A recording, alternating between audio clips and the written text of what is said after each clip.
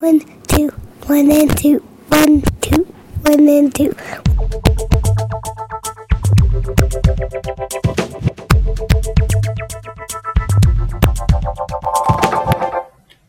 En esta segunda emisión del podcast de Relaciones Públicas vamos a tratar el caso de Nintendo.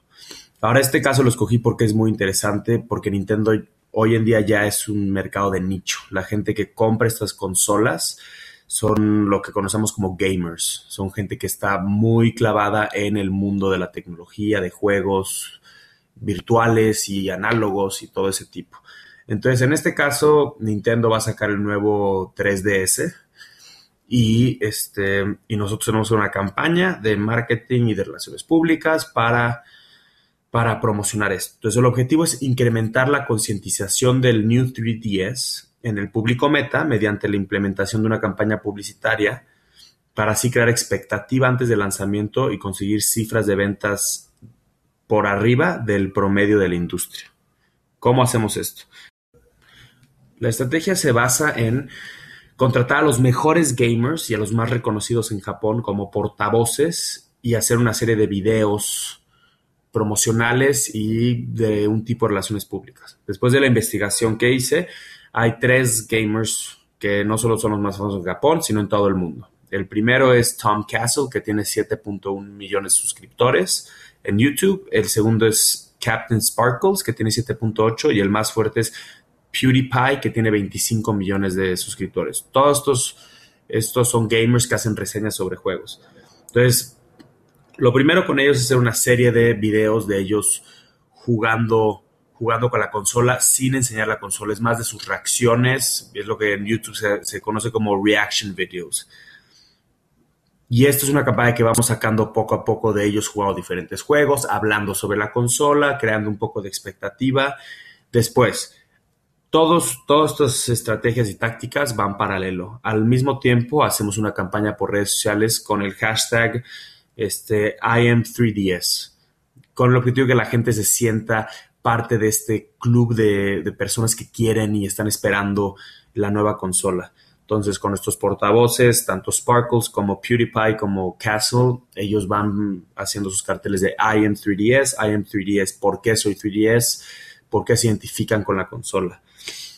Paralelo a esto, vamos a ver un poco lo que Apple hace, que es por medio, y es una técnica interna también, es liquear fotos del producto falsas o detallitos del producto para que es lo que vemos que hacen con el iPhone, para crear expectativa y que la gente empiece a hablar en los blogs de gamers sobre esta nueva consola y demás. Y todo esto va englobado a una campaña de countdown por redes sociales en los que sabemos que la fecha de lanzamiento es el 25 de diciembre. Entonces, 2 meses antes estamos diciendo falta tanto tiempo y vamos inundando las redes sociales de los videos de los gamers reseñando la consola, fotos secretas que a pesar de que son producidas por nosotros, la gente piensa que es algún trabajador de la fábrica que la liqueó o algo así. Ahora, para llevar la campaña de relaciones públicas digital también al mundo real, vamos a hacer eventos underground, que son happenings BTL, en los que de repente se avisa por la red social de Nintendo como a las primeras 30 personas que lleguen a esta tienda de juegos van a poder jugar el nuevo 3DS. Y a esas personas que van se les pide que blogueen, tuiteen, se les prohíbe tomar fotos, pero al fin ellos van y hablan y crean esta publicidad de boca en boca que, aparte de ser prácticamente gratis, es súper eficiente. Y todo culmina, el gran final de nuestra campaña es un kickoff party, que aquí es tratar el producto básicamente como si fuera un disco de música.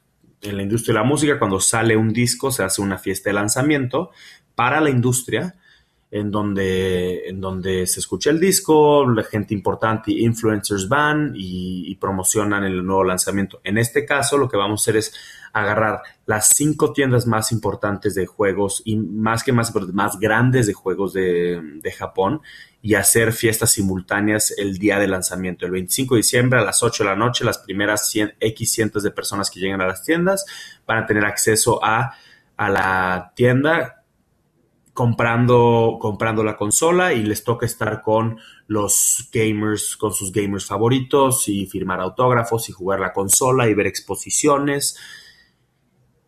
Y seguido a esto se hace el lanzamiento general en el que cómo medimos si cumplimos el objetivo, si tomamos la media de cuánto vende una consola nueva en el mercado y estamos por lo menos un punto arriba de las ventas. Ahora, lo divertido aquí es que la campaña de relaciones públicas y de marketing no termina aquí. Ahora, las ventas se miden en el primer mes.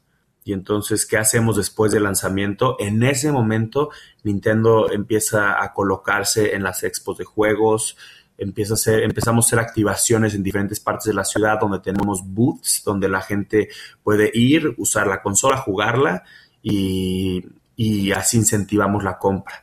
El chiste es que durante un mes, después del lanzamiento del producto, estemos atacando y atacando a nuestro público meta con eventos, happenings, promociones, todo con el fin de que al final del mes estemos arriba de la media de ventas de una nueva consola.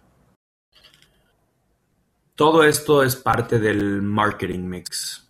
Sí, porque esta unidad la estudiamos un poco, entonces nada más para recapitular, si tenemos nuestras 4 Ps, pues el producto es nuestra nueva consola, que va a estar en el precio medio de las consolas, porque aquí no se trata de abaratar un producto, hacerlo muy exclusivo, ya hay un precio estándar para ese tipo de consolas, más porque no es una nueva consola, es un rediseño de una consola que ya existía. El placement, las plazas son tanto las plazas físicas como son todas las tiendas de Nintendo y todas las tiendas de gamers de Japón, como la distribución digital, digo los puntos de venta digital. La distribución tenemos digital vía Nintendo, Amazon, redes sociales, cualquier otro punto de venta retailer japonés. Y en cuestión de promoción tenemos lo que ya acabamos de hablar, es todo este plan de marketing y relaciones públicas. Con esto creo que podemos manejar el lanzamiento de la consola de una manera un poco diferente de lo que hace la industria y crear ruido y poner como ejemplo que podemos hacer las cosas diferentes. Podemos tratar una consola como si fuera un disco, como si fuera una fiesta, como si fuera cualquier otra cosa. Aquí lo importante es que estamos tratando de conectar con el público y crear expectativa antes de un lanzamiento para incentivar la compra. Pues con eso terminamos la actividad 4. Espero que haya sido de su agrado y pues nos vemos para la próxima. Saludos. Esto fue una producción de Andrés Berger para la materia de Relaciones Públicas, la actividad 4 de la EBC en la carrera de Marketing, modalidad virtual. Saludos.